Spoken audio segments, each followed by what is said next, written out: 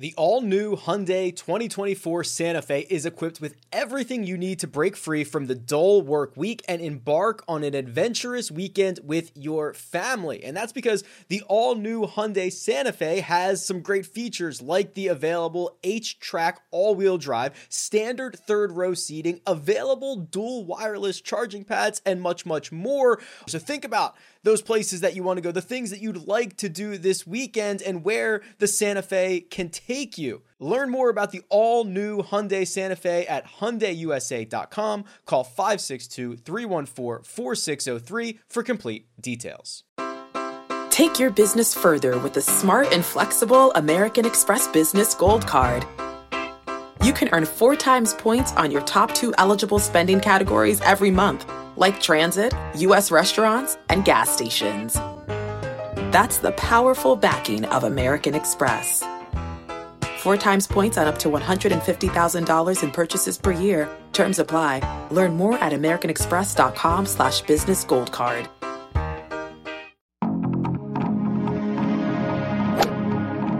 Freaking first cut. Golly. Welcome to the First Cut Podcast. I'm Rick Gaiman, and this is your round 2 recap for this week's Mexico Open. Joining me to break it all down, Kyle Porter is here. KP, hello. Welcome. Yeah. Hello, Rick. You got a haircut? Thank you. Yes. My kids and I watched the draft last night. Were you pleased with who your Eagles got? I am under the impression, if you listen to Eagles fans, which are certainly reliable narrators, that for sure we got the 2 best players in the draft. Oh, okay. Wow. Now, I don't know how that's possible. I don't know how the guy who goes 9th overall is the best player in the draft, but I'm being told that he is. That kind of goes against common sense, but I'm told I should be very excited about it. Well, my sons were very concerned because who was the 9th pick? Jalen Carter from Georgia, right? Yes. Yeah. So they were really concerned because Roger Goodell, who makes a lot of money to announce draft picks, which, by the way, the draft it's a very normal sport thing. Like, you're basically getting up there. I was ranting about this to my friends this morning. You're getting up there and you're announcing, I have chosen a place of employment.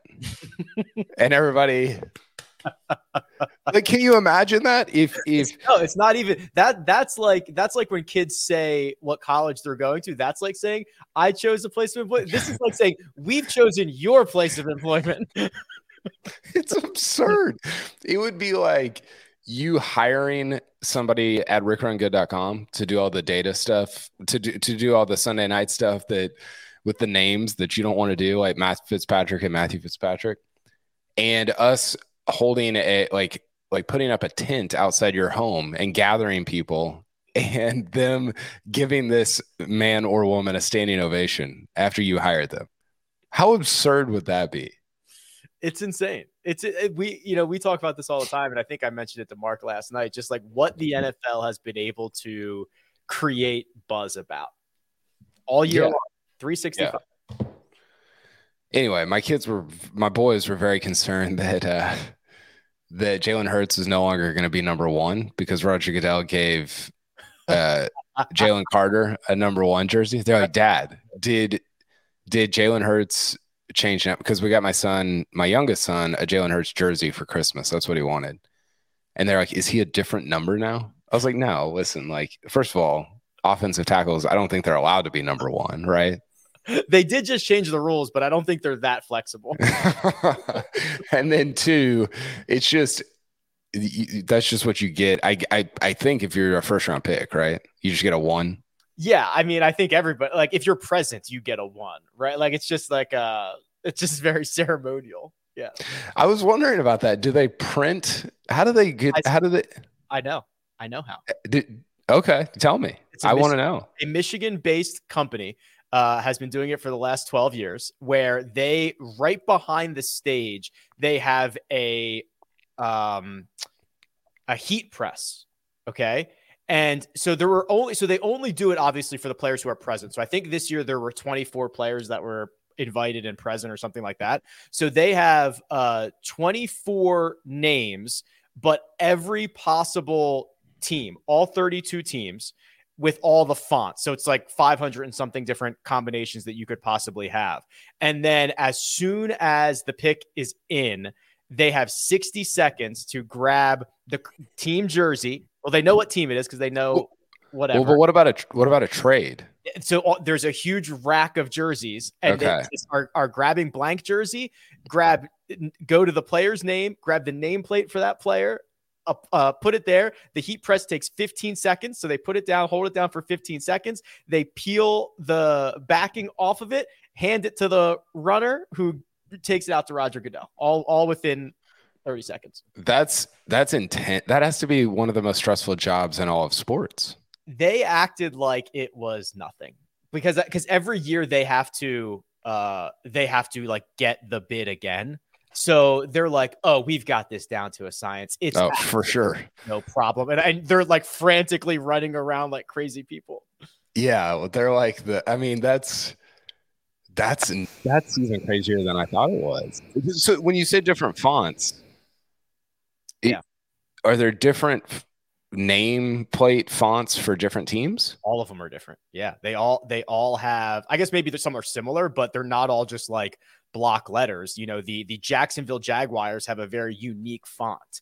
That's going to be much different than like an old school New York Giants font. And every nameplate needs, it can't just be generic. It has to match the team's font. Interesting. I didn't know that. I didn't know any of that. This is a great like history lesson with Rick Gehman. Yeah. Speaking of lessons from Rick Gehman, you were just giving me this theory that you have. I promise we'll get to Finau and Rahm, but yeah, they're still playing. You're not missing anything. We'll get to yeah. Yeah. Okay.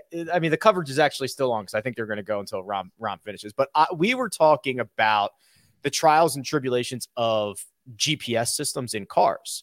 And I was kind of joking that, like, they can never be wrong because they're constantly recalculating and they're constantly, if you were 10 minutes away and you get hit a traffic jam and now it tells you it's 20, it's never going to be wrong. When you pull up to your destination, it's going to say you're here at this time.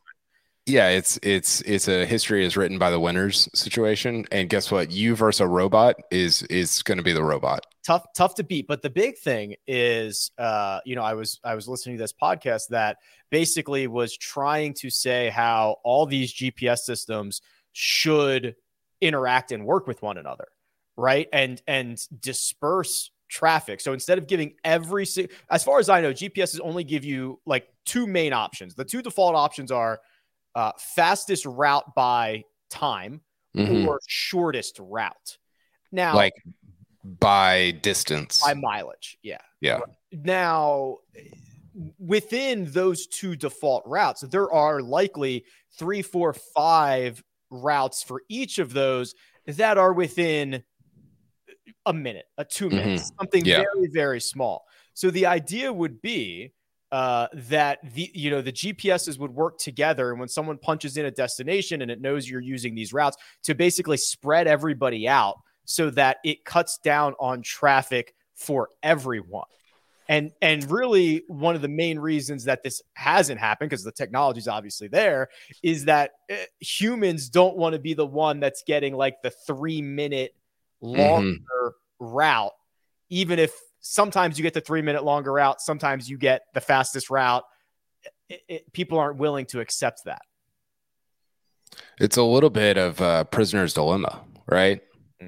You've heard of prisoner's dilemma, where you're both faced with a choice, but you don't know what the other person's choosing. Right. And if you choose the same thing, good for both of you or whatever. But if one and one of you chooses the other, not so great. You're both, it's very messy. It's probably not like the perfect analogy, but so people use different GPS systems though, right? So like would Google Maps be able to communicate with Waze, so that would be the ideal situation, but even within Google Maps, think about how many millions of people are using Google Maps at all times, right? And in any major city, how many tens of thousands of people are using it at the same time, that should be that alone should be enough to kind of help spread people out. But apparently they've tried this. They have done a bunch of focus groups, and it is not received as well as one would think it is.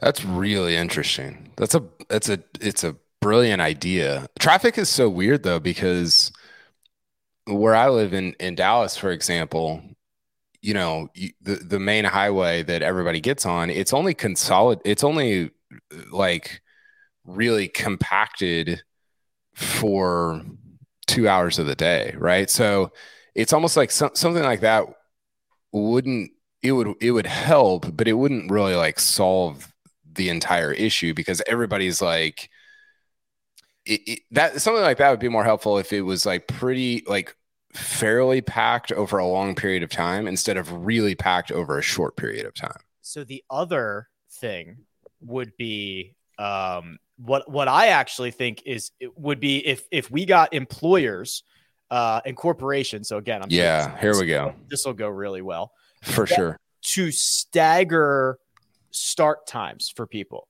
right? Like, so we can't have everyone working 9 to 5, right? And not everyone does, but let's say that's the biggest chunk of people, because now everyone is using those highways, those routes at the same time. But if you had a third of people or a quarter of people who started at 7, worked 7 to 3, and then 8 to 4, and then 9 to 5, and then 10 to 6, now you are not only spreading out traffic, but you're spreading out the need to use these routes. Yeah. I'm sure CEOs will be like fired up about the loss of productivity throughout the day. Yeah, because when it comes out that the report is like, oh, those that start at 10 are way less productive. Yeah. Yeah. But then you could yeah.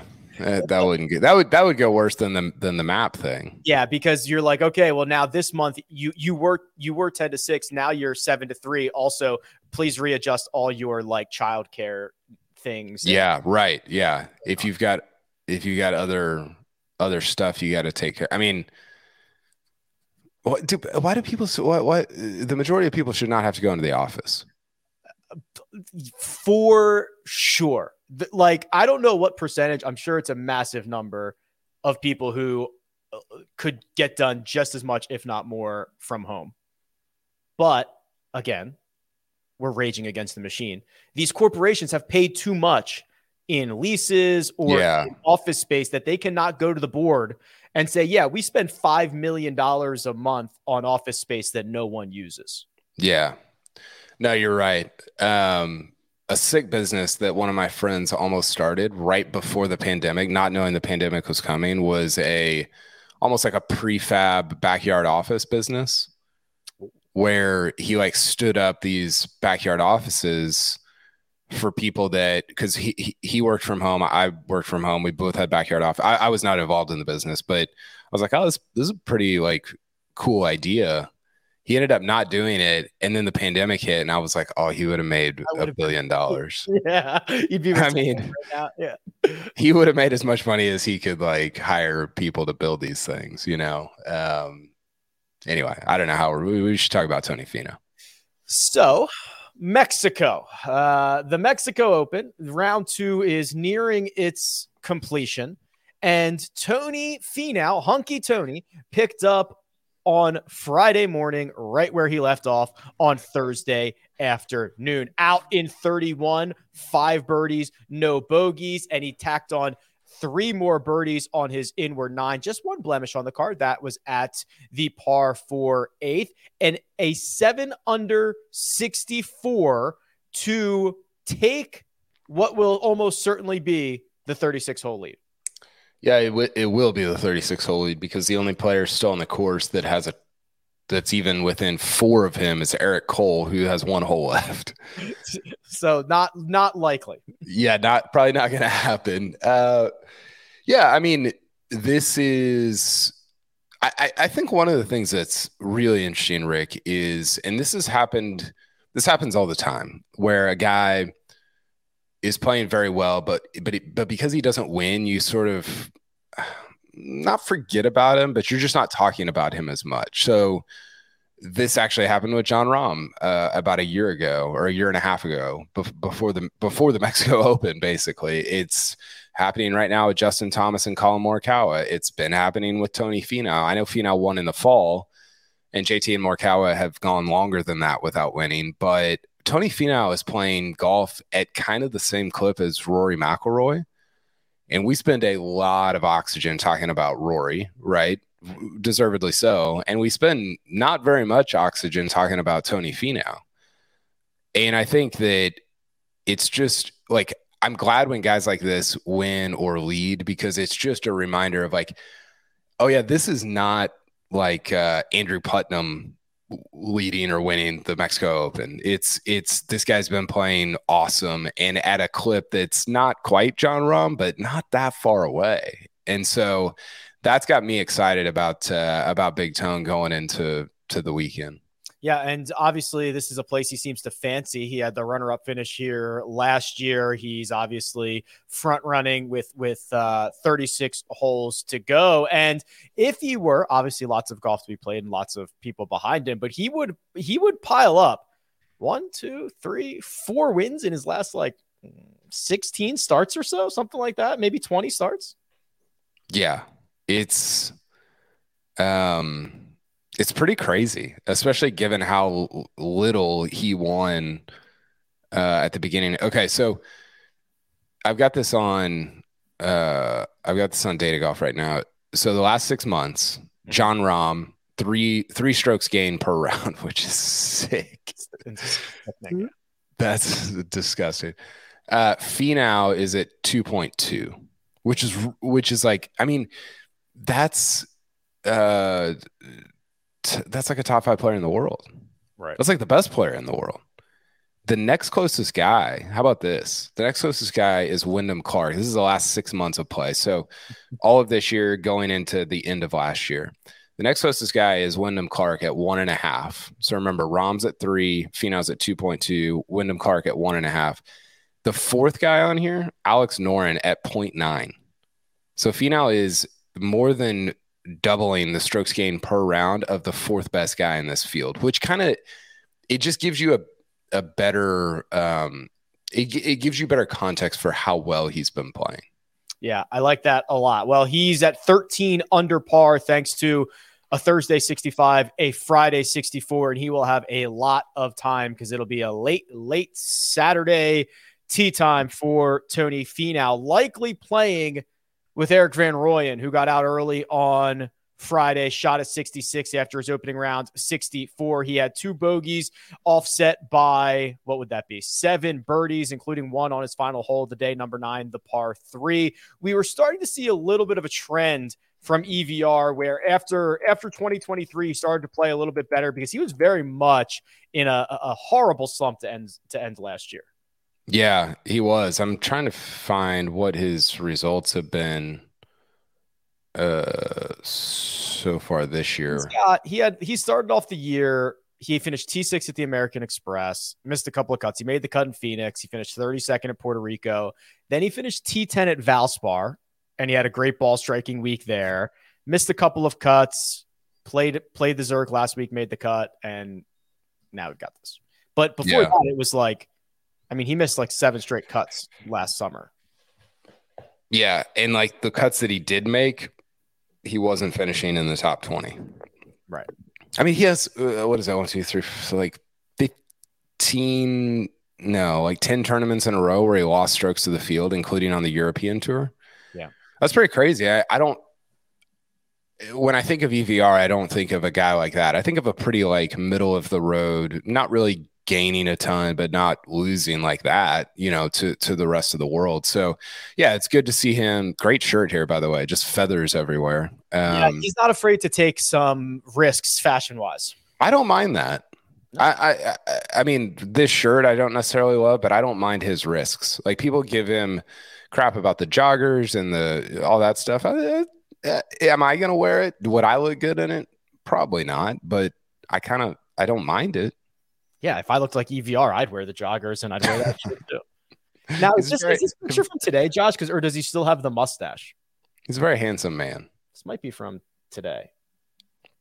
Josh says it's from today. Okay, there you go. So back to the full beard, which is honestly much better than the stash he was rocking. So those two are kind of front running this thing. So Tony Finau at 13 under, Eric Van Rooyen at 12 under, and nobody else in double digits under par. Will Gordon and Andrew Putnam already in at 9 under. Eric Cole finishing up right now at 9 under par. Austin Smotherman finishing up just a hole and a half to play at 9 under. So there is a little bit of a gap. Anybody kind of lurking in that immediate 9 under range that you want to chat about? Smotherman's going for his second Mexico Open victory.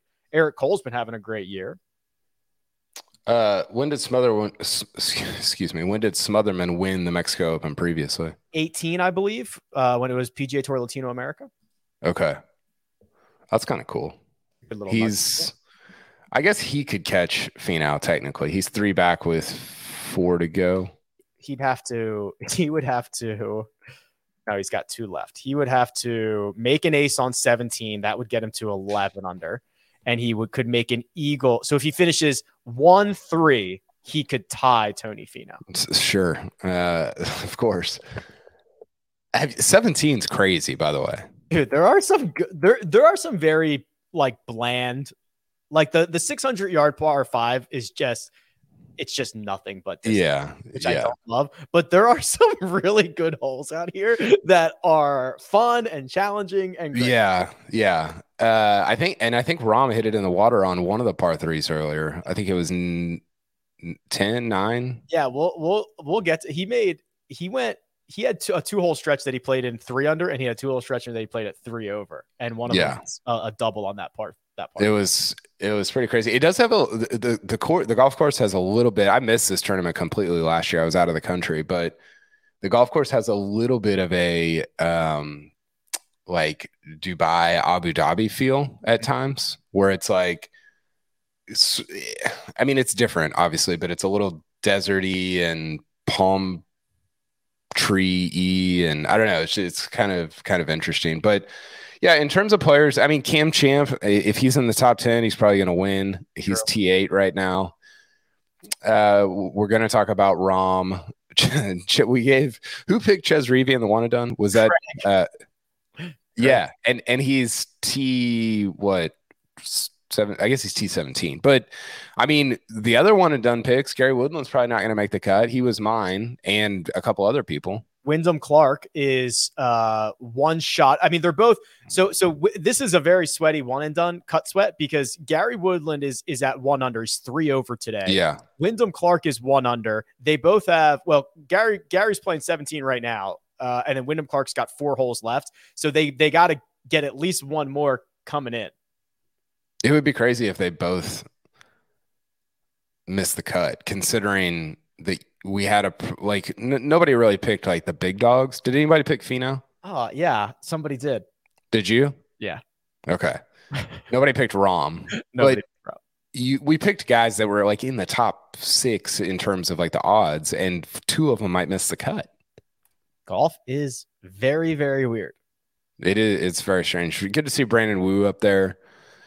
I saw Derek Ernst made an appearance yesterday. I don't know what he did today, but I saw him up there yesterday. Can you name, and I'm going to have to double check this. T45. I'm pretty sure I'm right. Actually, I might be confusing him with another Derek. Okay. No, I'm right.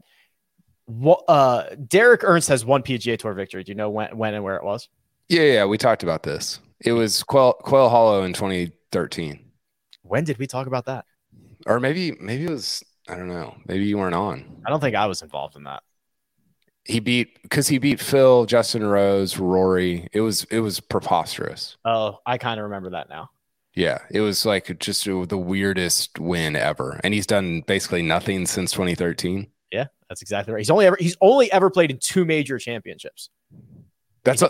He's only ever played in 2 majors, and none of them have been in the last 9 years.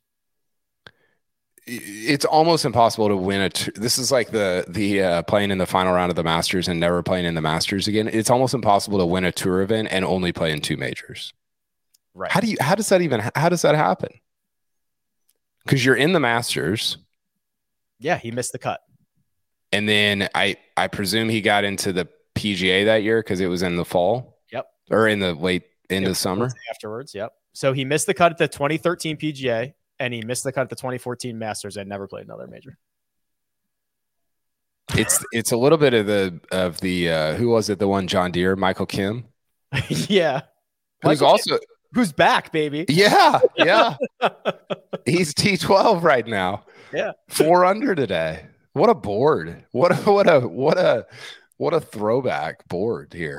Well, scroll down a little bit further. Find yourself John Rahm, the number 1 player in the world. As mentioned, he played 6 and 7 at 3 under. He played 9 and 10 at 3 over. Then he made birdies on 11, 12, and 14. He gave one back on 16. He is currently in the middle of the fairway on 18. Right now, the par 5. So, chance he can get to 7, maybe 8 under if things go very well. But this has been, we saw the worst of Rahm today, and we saw the best of Rahm today.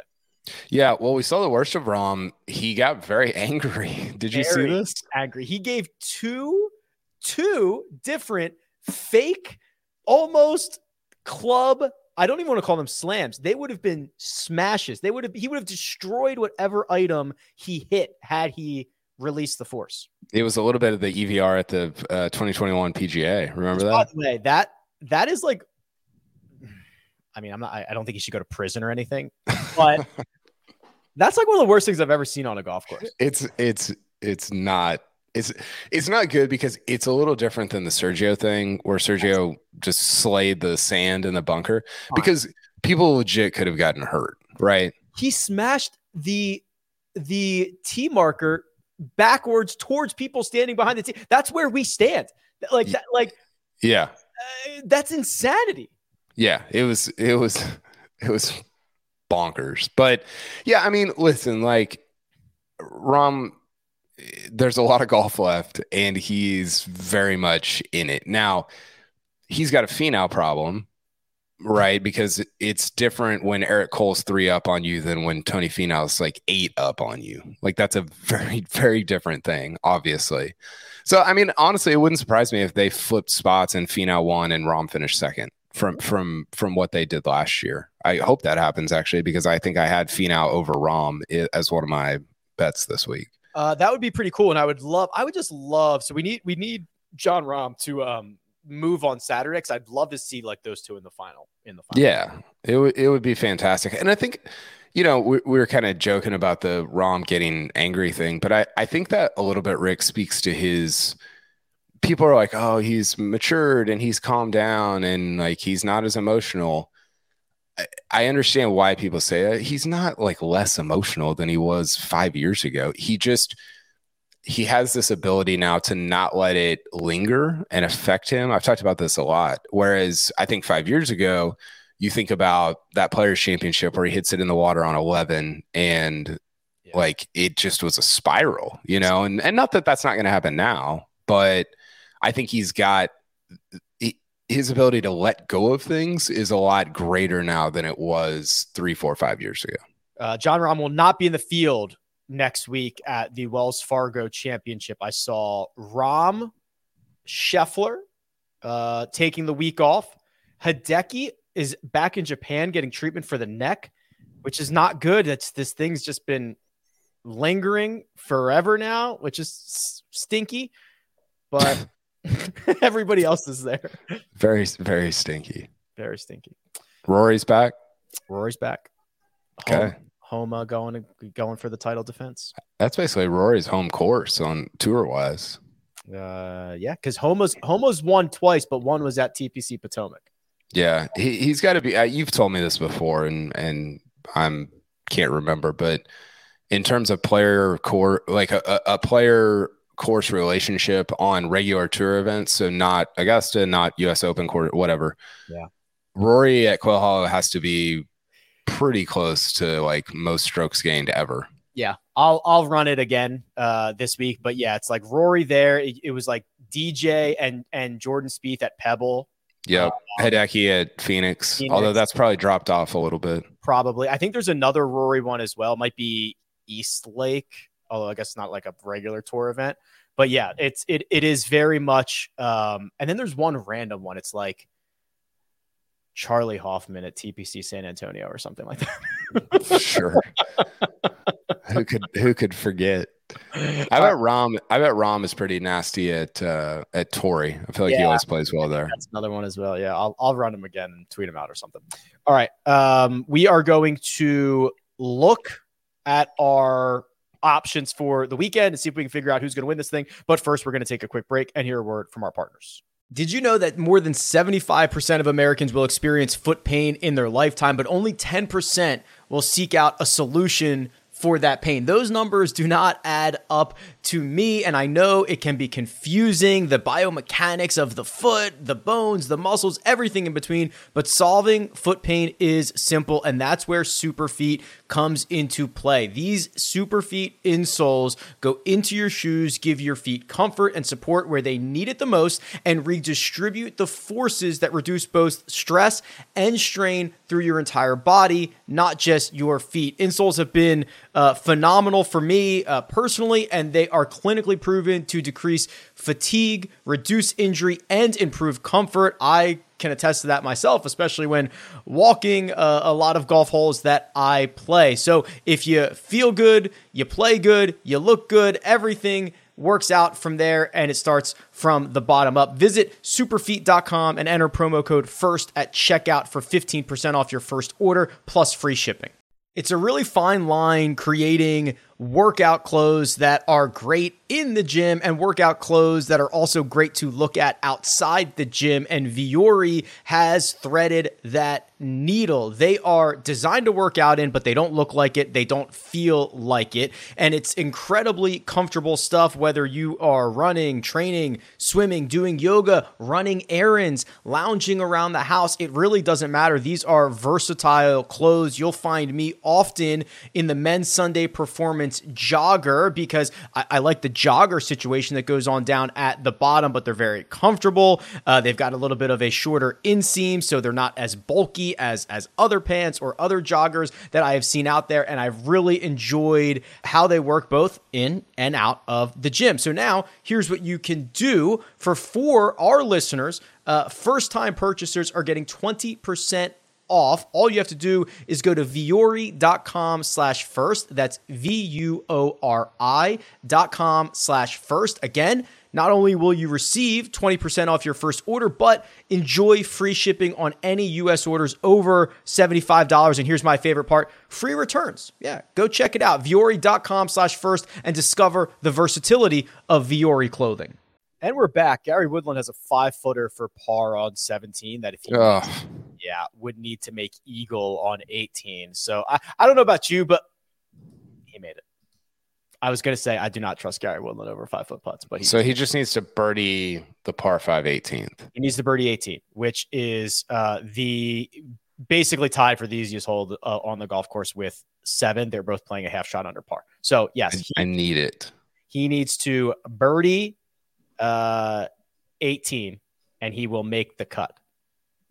Because the cut is 99% going to stay at 2. Yes, that is correct. Okay. So Wyndham Clark is like probably going to make it also. Yeah, so he's got an 11-foot birdie putt on 15. He'll have to get through 16 and 17, but he'll have 18 as well. I think he's probably, I don't think he's like a huge favorite, but I think he's a favorite to make the cut. He's playing well today. He's 3 under. I mean, yesterday was like the worst round he's had in quite some time. Yeah, that was weird. That was bizarre because, you know, I think I said this on Tuesday. If I had him in 1 and done, I would have played him because he's playing, I think, the most underrated good golf in the world right now, and just laid an egg in round 1. Yeah, bizarre stuff. Round of the day. I'm vamping so that Josh can get the graphic ready, but I did want to look at the best round of the day, and it was Finau. Him, Grayson Sigg, and Satoshi Kodaira were all 7 under today, so all shot 64. Wow. EVR's up there too. He was, I guess, 5 under. fifth best round of the day. Yeah, Scott Piercy in the middle, 6 under. All right, show me the odds, Josh. Thank you very much. I think we saved enough. Yeah, there we go. Wow. 36. Dude, the Rahm thing is crazy. He's not even in the top 10. There is no book in the world that's going to get burned on Jon Rahm at this point, right? Like there is just no incentive to them hanging a number. Yeah. Tony Finau with 36 to go is minus, you heard me, minus 120. The next shortest odds are John Rahm at 7-1. That's, man, that is, I mean, I get it because the field, but that's pretty wild. Yeah, I also think that I wonder if you gave them truth serum and was like, just set like the real odds. What would they be? I mean, you have to imagine they are also considering like pre-tournament risk that they might have. Like they're just not for sure. They're just not going to get burned on. Well, I'll give you. So Data Golf says 54% Finau wins. Okay, so that number's about right. Minus 120. EVR is next at 8.3%. Okay. And then Rahm is next at 8%. All right, so 8% should be what, like 12? 12? Yeah, 12. So even if you then juice it by 20%, he should be 10. He's 7. Yeah. And I guess there's a chance he makes like maybe they're defending against a birdie on because like Data Golf is not going to give him a birdie before he makes it, but odds makers have to consider that he's playing 18. Yep. Which is the easiest hole in the course. Yeah, so he'll be probably within 6 of Finau, 5 of EVR going into the weekend, which is like nothing, you know. So I honestly, like, I said this after the first round of the Heritage because he was, I think, 40 after shooting a, I don't know, 1 over or 1 under there or something.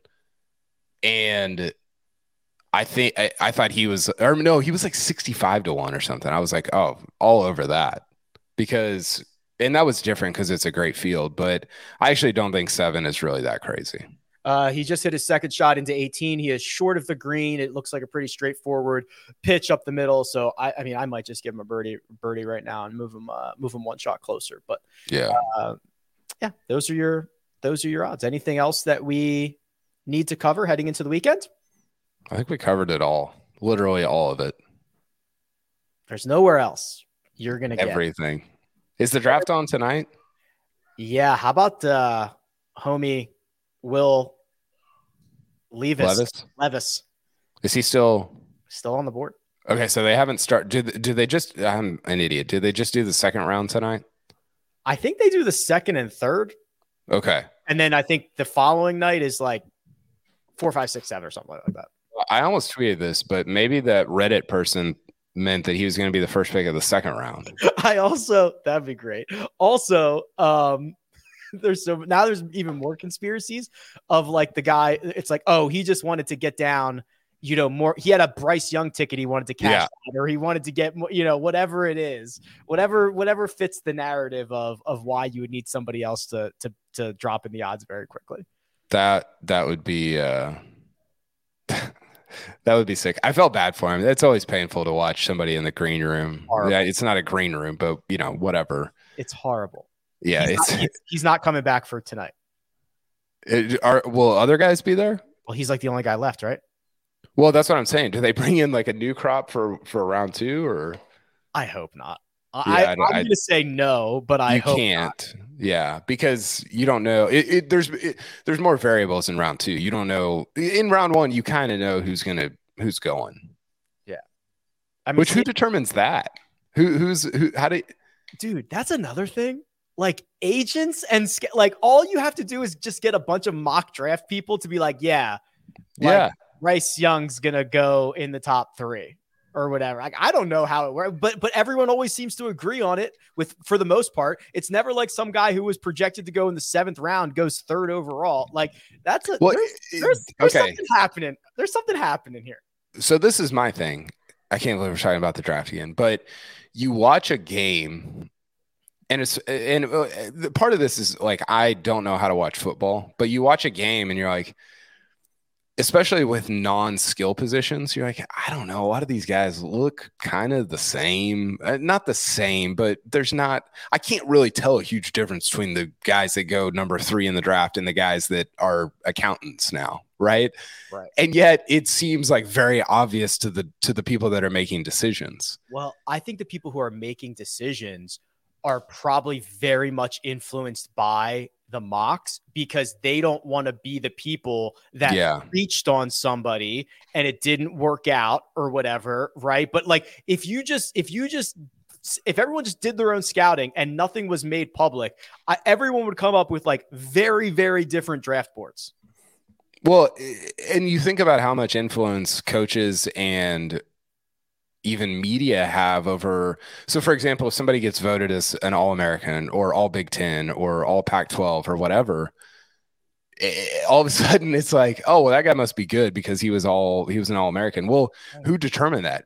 People like me who don't really know what they're watching. You know, like the whole thing is it's pretty strange, and it makes you wonder because I think about this with baseball. I'm sure you played with guys. You're like that guy made it to the majors. Yeah, there's a guy in the majors right now I played with, and I was like, that guy made it to the majors.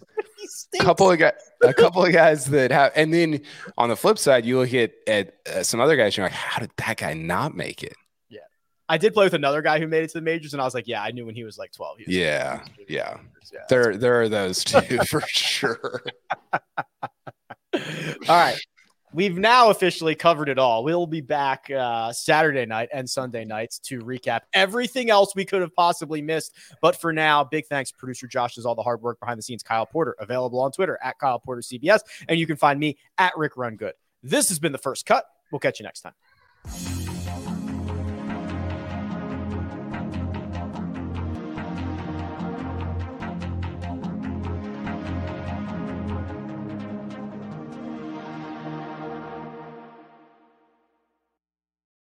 Hey everyone, this is Jimmy Conrad, your favorite former U.S. men's national team player and the host of the Call It What You Want podcast.